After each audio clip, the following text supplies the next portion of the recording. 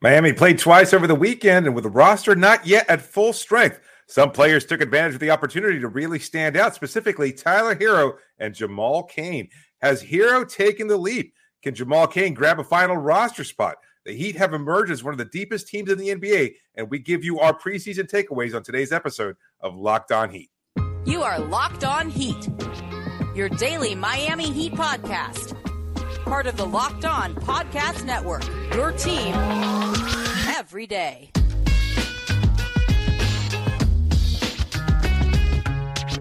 All right, welcome to Locked On Heat, your daily podcast on the Miami Heat. I'm Wes Goldberg. Joining me as always is David Ramil. However you're tuning in on YouTube, Odyssey, or your favorite podcast app, thanks so much for making Locked On Heat your first listen every day. Today's episode is brought to you by Game Time. Download the Game Time app, create an account, and use the code LOCKEDONNBA for $20 off your first purchase. Standouts from the last two Heat preseason games, Friday and Sunday night against the Spurs and the Grizzlies. That's what we're talking about here on today's episode. A good one for you today. We'll talk about somebody who has emerged over the weekend as maybe the guy with the inside track to be the final guy on the 15-man roster. But worth noting, over the weekend, in those games against San Antonio and Memphis, still no Jimmy Butler, who's been out with some dental issue. No Caleb Martin. Still haven't seen Jimmy or Caleb in the entire preseason. Also, Jaime Jaquez Jr., Nikola Jovic, the young guys, have not played since the first game of the preseason. So everybody is considered day-to-day. They haven't been ruled out for Wednesday's game against the Nets just yet. But if there has been a standout in these games, David, it's been Tyler Herro. 30 points against the Grizzlies Sunday night on 11 for 19 shooting. He is now the top scorer in the NBA in the preseason, averaging 26 points per game on 49% shooting, 43% on threes, to go along with 4.5 assists and 4 rebounds, not to mention 3.5 free throw attempts per game, which doesn't sound like a lot, but it would mark a career high for him if extrapolated for an entire season, which just tells me that this guy just continues to improve. Based on what you've seen, David, has Tyler Herro taken another leap? I'd like to say yes. I can't do it because it's the preseason, and I don't know how much of that is going to translate. I think he's doing things the right way, and I think that does matter. I think he's being able to absorb contact a little bit more easily. He's getting to his spots. I think we've seen some minor tweaks and evolution in the way he gets his buckets, but he's always been such a natural bucket getter. I don't know that it's ever been a question about whether or not he can score. It's just a matter of doing it consistently and even taking another leap in terms of being an even more aggressive and consistent scorer. And that's something that we're going to have to wait to see during the regular season when teams start keying in on him and recognizing, oh, this guy has a little chip on his shoulder this season, even more than he has over the past 3 years. They want to be able to, gauge exactly how consistent, how aggressive he's going to be on a night-to-night basis. I'm going to reserve my judgment for that. I'd love to be able to buy in. Both you and I are high on Tyler and his ability to contribute. And I think that he's using what happened over the summer and the past couple of years, as he has before, to motivate him to take him to another level. But I have to be able to see it consistently when it actually matters, because we're talking about a Memphis Grizzlies team without Ja Morant and missing a couple other key players like Steven Adams, et cetera. Does Tyler drive to the hoop as much with Steven Adams blocking the way there? That's a player of the year. Jaren Jackson Jr. was there. Yeah, well, Desmond Bane was there. That's a whole other conversation. Yeah, I mean, he was toasting like Derrick Rose. Look, you're completely right on the reserving judgment. Like, to say, okay, Tyler Herro is ready to make a leap after 2 preseason games, I get that. Like, it's way too early. I bring up that almost just to let's have a conversation about the things that we've seen. Like the one thing that has that has stood out to me in Tyler Herro's game, at least in the preseason, is he's streamlined things quite a bit here. I mean, there were times over the last few years where he would just pass up open threes or good looks to sort of mess around with the ball and dribble into those mid-range shots. And look, I was willing to live with those things because he was able to give you so much offensively. So if he wants to just sort of explore a little bit on the court, a few possessions a game, then let him do it as a young guy. Like, I think that there's something to be said about growing your game and figuring out what you can and can't do. I think that's very valuable at the NBA level. But it feels like he's sort of given those things up. He's said this multiple times now. He's taking what the defense gives him. He's taking what the opponent is going to allow him to take, which is oftentimes open threes off of these handoffs with Bam Adebayo or Thomas Bryant. He's playing a ton with Thomas Bryant, a lot of pick and roll with him in that second unit. He has basically become the second point guard on this team behind Kyle Lowry, at least, again, in the preseason, based on what we've seen in 3 games. He looks good there. There's definitely more efficiency in his movements in terms of the less dribbling. He's talked about how the game has slowed down. Eric Spoelstra has talked about how the game has slowed down. Like this stuff, if Tyler Herro was going to take a leap this year, that's where it was going to come, right? Defensively, he is what he is. He can continue to work hard and he can continue to add weight and he continue to try to do that. He's never going to be a good defender, right? He's already said that. The best he could be is an average defender. Just do your job, be in the right spot, and maybe knock away a few loose balls and turn them into steals. And that's like best case scenario for him. Offensively, he needs to go from very good to elite for him to take the leap that the Heat need from him this year. 20-point per game scorer the last couple of years on varying efficiency, depending on where you're looking at on the court and what kind of shots you're looking at. He's very good off the dribble on threes. He's very good on catch and shoot threes and spot up threes and off screen. Like he's I've told you this before, but like a top 1% in the league 3-point shooter. More of that, and then if you're getting to the line a little bit more, you can increase that efficiency. The thing is with the Heat, they already have guys who are going to live offensively in that mid-range. Jimmy Butler and Bam Adebayo. That's what they're going to do, right? Tyler Herro can't be another one of those if he's going to make a meaningful difference on Miami. He needs to shoot more threes. He needs to get to the line more and just be a more efficient shot chart guy. And so far, based on 2 games, at least, I think that's the approach he's taking. I don't want to sound like a hater at all. I totally hear what you're saying. And I think he has taken those steps. I said that. I think he has made some minor adjustments in the way he's looking to score and everything else. But how much of this can we actually take at face value, considering no Josh Richardson, no Jaime Jaquez, no Jimmy Butler, no Caleb Martin? Those are all guys that are going to need touches in order for Miami to win and be effective. It can't just be a matter of, I think the problem is here. And I don't think that we've ever doubted Tyler's ability to be a scorer or a bucket getter. In fact, as I've said many times before, I think he was Miami's most consistent offensive option for most of last year when their offense was really bogged down. The problem is how you play alongside those other guys who are looking to get their shots off as well. And that's what leads to those same plays that you talked about where he over dribbles, where he's just pounding the hell out of the ball because it's like, I've got the ball now. It's not in Kyle's hands. It's not in Jimmy's hands. It's not in Bam's hands. It's my opportunity to find my ways to get the scoring. And he's going to try and force the issue a little bit. Can he bend the way he approaches the game a little bit to recognize I can be a secondary or tertiary option at times and just look to get my buckets whenever they fit within the flow of the offense? Because I don't know that Jimmy's willing to take that step back, and nor should he. He's Jimmy Butler after all. I mean, he takes a step back in the regular season, right? Like this is not a guy who wants to. In terms of like number of shot attempts, yes, but he still has a high usage, higher than anybody. Yeah, he's got the ball in his hands and he's creating for others. No, you're right. Like, look, there's no doubt. I guess, and you're right. Like, we can't, based on this preseason, because he hasn't played with Jimmy, we can't say that this is what's going to happen. I'm just saying, based on what we've seen, at least his mindset's in the right place, and I think it lends itself to being able to play off of Jimmy and Bam, right? Like, we'll see. We will see. We don't know anything. The other part of it that I like is I think we're going to get the let Tyler cook lineups a bit more this year than we did even last year, right? With Jimmy and Bam off. We know that Spo likes to play Jimmy and Bam together anyway because the net rating with those lineups over the last few years have been elite. And it's kind of been Miami's only elite combination over the last couple of years in terms of net rating. But take them off the court together and then let Tyler cook. And we've seen Spo experiment with that a little bit last year. I think he might try to lean into it more this year. Bring in who then? Like, let's assume the starting lineup, or maybe that's a conversation for the next segment. Let's say that, and we can talk a little bit about how Tyler might fit into lineups that incorporate both Jimmy Butler and Caleb Martin, presumably coming off the bench. Yeah, let's do that next here on Locked On Heat.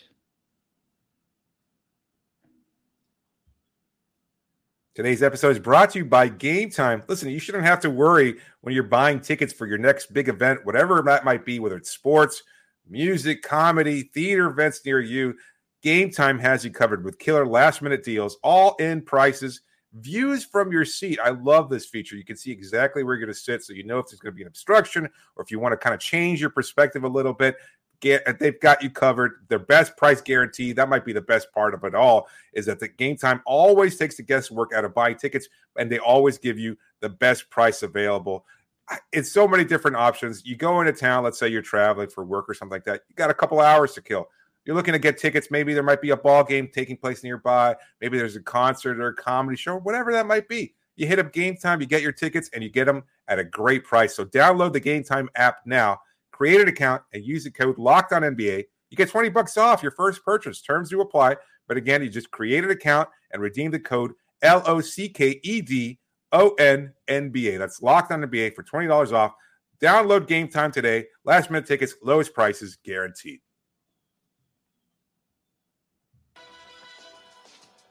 Thanks for making Locked On Heat your first listen every day. Make sure you're subscribed on YouTube and on your favorite podcast app. We'll get to what Zach Lowe reported about Miami's attempt to trade for Bradley Beal here in a second. But to answer your question that we left off in the last segment, David, what that second unit looks like, if it's a starting lineup of Kyle Lowry or Josh Richardson at point guard, Tyler Herro, Jimmy Butler, Kevin Love, and Bam Adebayo, like I said, Tyler Herro's already played quite a bit with Thomas Bryant with that second unit in the preseason. I think we'll see that. I think Thomas Bryant is the backup center for now, right? I think there was an open competition between him and Orlando Robinson. Thomas Bryant seems to be the guy right now. I love lineups with Tyler Herro and some shooting, whether it's Duncan Robinson. They have hesitated to play Duncan and Tyler Herro against other starters in the past. Maybe you're more likely to do it if it's against other second units. And again, Spo has explored with that in the past, specifically last season a little bit more often. I think Caleb Martin should be part of that lineup for defensive purposes. And I think you could put Jaime Jaquez Jr. in that lineup or Haywood Highsmith for defensive purposes. The one thing with Tyler Herro is no matter what, you want some decent defenders around him.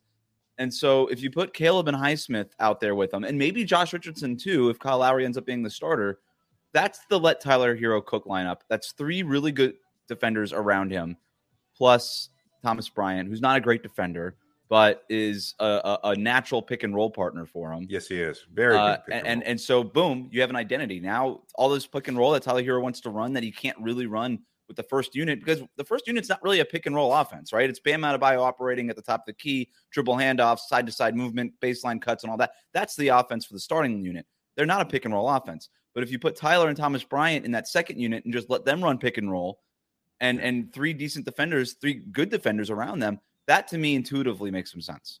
Now you're going to see that with Bam too, right? Bam's going to be setting screens. We saw that pairing work more effectively as the season progressed last year. They look good against Memphis on Sunday night together too. Very good. So I think that's certainly a wrinkle that we'll see incorporated. And just even talking about it though, I kind of teased it earlier, but Miami's depth has just been really impressive. And I know that maybe we're overstating things, and there was a lot of doubters around the country regarding Miami's ability to compete at a high level. But when you look at this team and its depth, even in the lineups that we're talking about cutting minutes for Josh Richardson, cutting minutes for Caleb Martin, who's been really good. Duncan Robinson might not get as much playing time. Jaime Jaquez might not get as much playing time. If you've got to incorporate Caleb and Josh there's a lot of different ways for not to mention even a guy like Nikola Jovic, who we've barely seen since he got hurt during this preseason. There's Orlando Robinson, Jamal Cain, who we'll talk a little bit about later. This does seem, at least so far, maybe it's just kind of buying into what we've seen during the preseason, which I think it makes sense. But this could be the deepest team that Miami's had in years. There are a lot of playable options, and maybe it's just a matter of Miami's best players aren't as top heavy as say Milwaukee or Boston. Yeah. But when you go 1 through 10, 1 through 11, maybe even 1 through 12, that's a lot of good playable options. I think there's 12 guys who kind of have to play a few minutes, right? And I don't know that have to play because they're among Miami's best players, but varying different things. You kind of want to see what Jovic and Jaquez can give you, even though they're young. Sure. I think Miami needs to figure out and explore that a little bit more in the regular season. But then that comes at a cost from maybe a guy like Haywood Highsmith, who the Heat have already developed for a couple of years. They've invested in this guy. They don't want to just sit him on the bench for an entire regular season either. So I think there's guys that they got to figure out, to your point. But to go back to Tyler Herro, because he's the guy that needs to take the leap. We could talk about the Haywood Highsmiths and the Jaquez as a rookie and all that stuff. If the Heat are going to make a leap as a team this year and get back to the conference finals and do the things that they want to do, Jimmy, you know what you're getting. You know what you're getting from Bam. It comes from Tyler Herro. He's the guy that has to make the biggest leap of all these guys that we're talking about in order for the Heat to surpass expectations, exceed expectations again. So we'll see what happens on that front. But let's move on to Zach Lowe, who on a recent episode of the Low Post podcast explored some of the Heat's thinking this summer, including why they weren't more aggressive in trading for Bradley Beal. Here's what he said, quote, "I think that was a vote of confidence in Tyler Herro. From what I heard, the Heat looked at that situation and said, we don't think Bradley Beal, who's 7 years older than Tyler Herro, $30 million is $30 million better than Tyler Herro going forward. We just don't think the upgrade is worth it," end quote. What do you think about that, David? I'm 100% in agreement. I think we've made that point a number of times on this show. Like we've been consistent in that what you're getting from Tyler as a 23-year-old, as a young player who was still another level to reach, and presumably one that he might be taking this season and beyond that. Like, he's a very good player. Bradley Beal, no knock on him. He's very good, a little bit more consistent perhaps, but he's also had a lot more opportunity to be the man, the primary go-to bucket getter for those teams that haven't really been in playoff contention for a number of years. He had to play alongside John Wall, but he really hasn't had that complimentary star taking his usage away or kind of taking those opportunities from him. As far as their playing styles are concerned, a little bit different perhaps, but Tyler is a very, very good player. I don't think he's that far behind what we've seen from Bradley Beal over the course of his career to say, you know what, let's go all in on acquiring Bradley Beal. He was never the primary option or the best complementary star level player that Miami needs in order to take their next leap. I know a lot of people want to look to the finals and say Miami could have certainly used another bucket getter. They could have used Tyler Herro. They could have used Tyler Herro. Right. Like he has been that bucket getter throughout his career. So I don't know that Bradley Beal and his limited playoff experience would necessarily have been a huge upgrade over what Tyler represents. Bradley Beal is a very good player. Yep. That's true. It's also true that his best basketball is probably behind him in terms of individual success. He's gonna have way more team success in Phoenix than he ever did in Washington. The bar's not very high. I understand the bar is pretty low when we're talking about that, but I think the Suns are gonna be really good, and I'm happy for Bradley Beal and what they got going on there. That's not really the issue. I mean, part of it is the issue that they think, okay, Bradley Beal, 7 years older, where his best individual basketball is probably behind him. Him playing next to a guy like Kevin Durant and certainly Devin Booker is very different than playing next to Jimmy and Bam, because KD and Booker are unto themselves primary offensive scorers. They Bradley need their Beal touches. doesn't have to be that anymore, right? For them. Yeah. Beal in Miami is a very different circumstance, right? I think it could have worked. Obviously, I think that would have been a very good team. But Beal in Miami has to be the number one scorer every single night. And I think he could have done that for a year, probably 2 years. But when you start to get to the outer edge of that contract, and he's going to be making $50-60 million almost at that point. He's already 30 years old.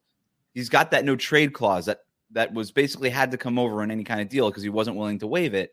There's a lot of things that go into that made Miami say, you know what? Instead of getting Beal at 30 with the no trade clause, with this contract, and kind of boxing ourselves into that trio of Beal, Butler, and Bam for the next 3 to 4 years, we would rather have Tyler Herro at 23 under a very reasonable $20 million contract and all the flexibility that comes along with it. And that flexibility ultimately put them in the running potentially for Damian Lillard, right?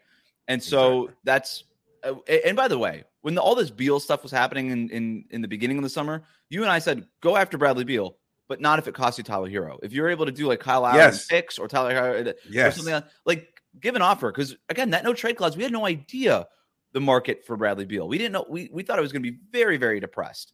And so we said, don't trade Tyler for him, but if you can get him, because that's just more scoring and that's always helpful. So, you and I were always in alignment on this. We didn't expect that the Heat would be aggressively pushing for Bradley Beal because of how they view Tyler Herro and all the contract stuff that we were talking about. But I still think Tyler Herro in this contract at 23 years old has his best basketball in front of him. If he can sort of reach that point of being close to what Bradley Beal is now, then the Heat will look vindicated for not even getting aggressive in Bradley Beal in the first place, even though I already think they do based on, again, the context of everything here. And by the way, now, because they didn't make the Beal deal, because they didn't make the Damian Lillard trade, their powder is still dry. They could still sort of cobble together some things if somebody becomes available in the next 3 months before the NBA trade deadline also, right? And maybe that includes Tyler Herro, maybe it doesn't.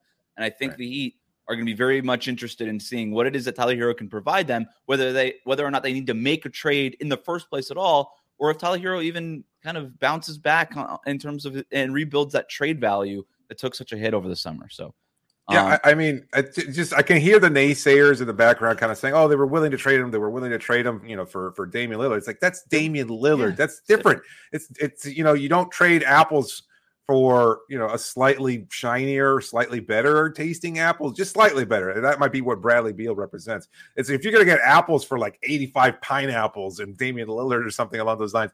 Yeah, that's a conversation that you have to have as a front office. They did their due diligence. I think they would have preferred to acquire Damian Lillard without trading Tyler Herro too. I think they would have liked to see what that lineup was possible. Obviously, that wasn't going to work out either way. So it's not to say that he's not a tradable asset, which I hate to use that terminology, but that's the reality of it. Mm-hmm. At the same time, it's in order to acquire such a significantly better or more complementary superstar that can help you take that next level much more clearly. And Tyler might wind up emerging as that next superstar anyway. One player did emerge over the weekend as the favorite to land the Heat's final roster spot. We'll tell you who it is after this.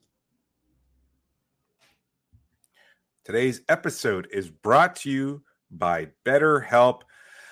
Look, BetterHelp offers therapy services for people who might use them. And I know already a lot of people might be thinking, oh, you know what? I don't really like the idea of therapy. There's a stigma attached to it. But the BetterHelp offers such a convenient way of finding the person that you might be needing to talk to about whatever might be going on. I had a friend who fit that same category, kind of pushed it off for years. Just like, I don't know why my relationships don't work. I don't know why I keep having problems with this, that, and another. And you know what? I was like, why don't you try therapy? I recommended BetterHelp because of this ad read.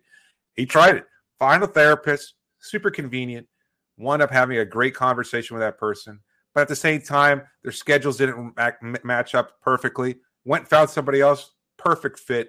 Has been continuing to see him for a number of months now. And it's just been a really great benefit for him. BetterHelp, it gives you the opportunity to find the help that you've been looking for. If you're thinking of starting therapy, give BetterHelp a try. And right now, visit BetterHelp.com/LockedOnNBA, and you can get 10% off your first month. That's BetterHelp, BetterHelp.com/LockedOnNBA.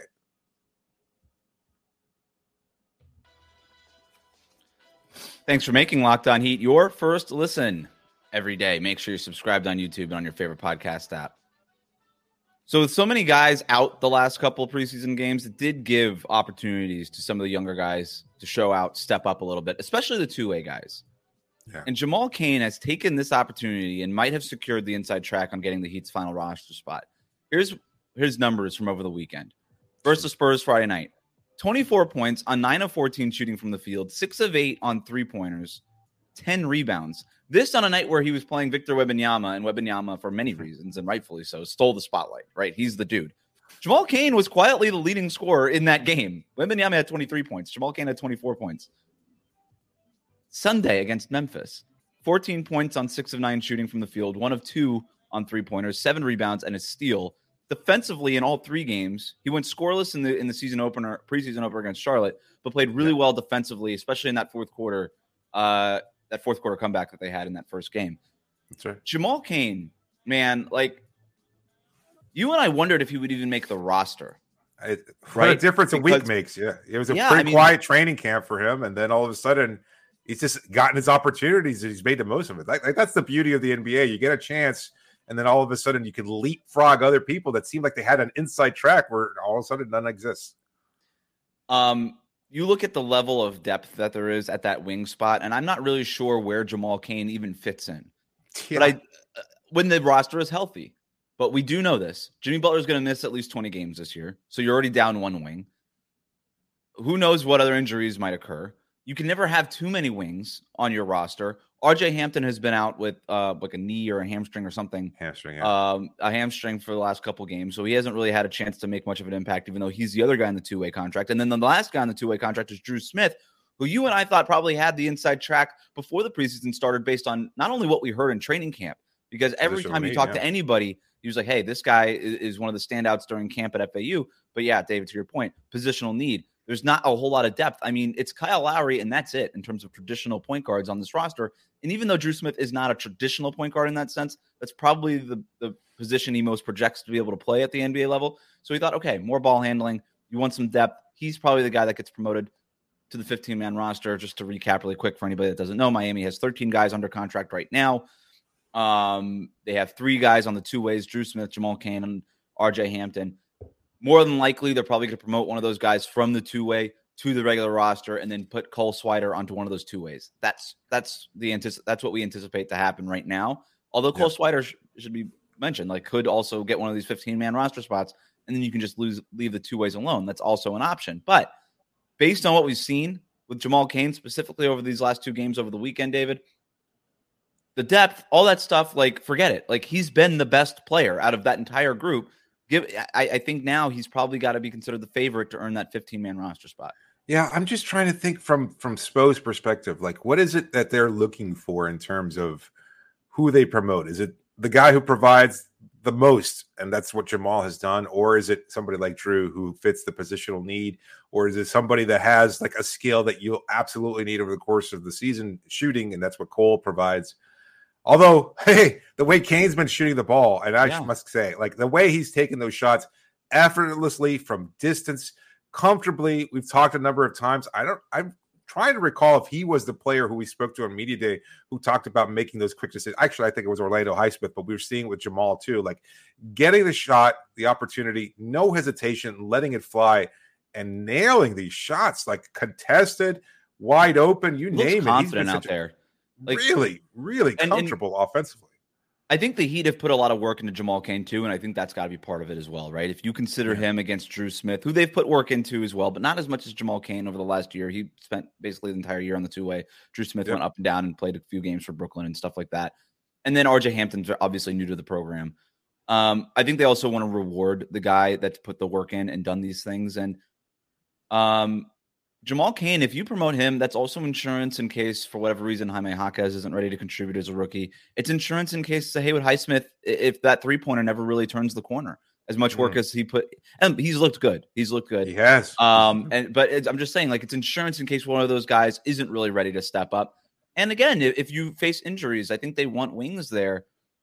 Jamal Cain is not much of a ball handler. He's not going to really provide anything in that concern. But I just think that with these guys, there's a temptation to overthink it. If Jamal Cain has just been head over heels better than the other 2, than everybody else that's sort of in the running, it just makes sense to promote him and then figure it out later. I suppose the other option would be, okay, look for outside help, right? There's been some noise on the Goran Dragic, John Wall, and I shouldn't say noise. There's been like some wondering on Heat Twitter and Heat message boards, like, hey, should they go get these guys? You and I have already sort of debated that back and forth for a lot of reasons. Upside, cost, right? Relative cost with these young players versus guys who've been in the league for 10 plus years. It's a very different amount of money that you have to spend on the veterans when you include the luxury taxes and all that stuff. So I anticipate, and again, roster cuts will happen. Other guys could shake loose. Maybe Miami has their eye on somebody else and they say, you know what, let's just go get somebody from the outside who is a point guard, who maybe can really help our ball handling right now. Let's go get one of those guys. I think all that stuff has to be considered an option because they still have that one roster spot available. We don't anticipate that they'll fill all 15 either because of the cost-cutting situation. But I do. If you ask me right now, David, I think Jamal Cain is the favorite to get the regular roster spot. Good. You know, I'm happy for him.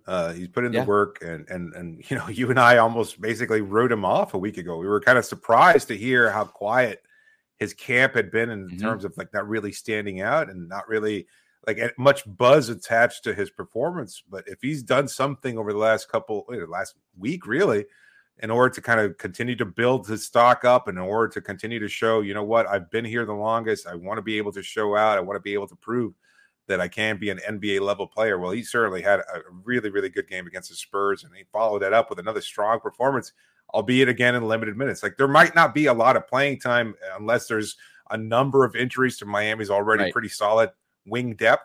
But it's nice to know that you have a player like that who could stand up and kind of, you know, give Miami an opportunity to still stay close in games and maybe even help them win.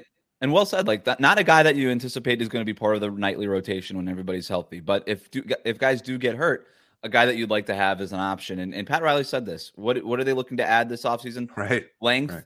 And size on the perimeter, right? Jamal Cain, like they've already done that in a number of different ways, but they could sort of double, triple, quadruple down on that with Jamal Cain, at least in terms of just having a depth option at the end of the bench. Yep. Thanks for making Locked On Heat your first listen every day. Hit that subscribe button on YouTube. Follow us on your favorite podcast app.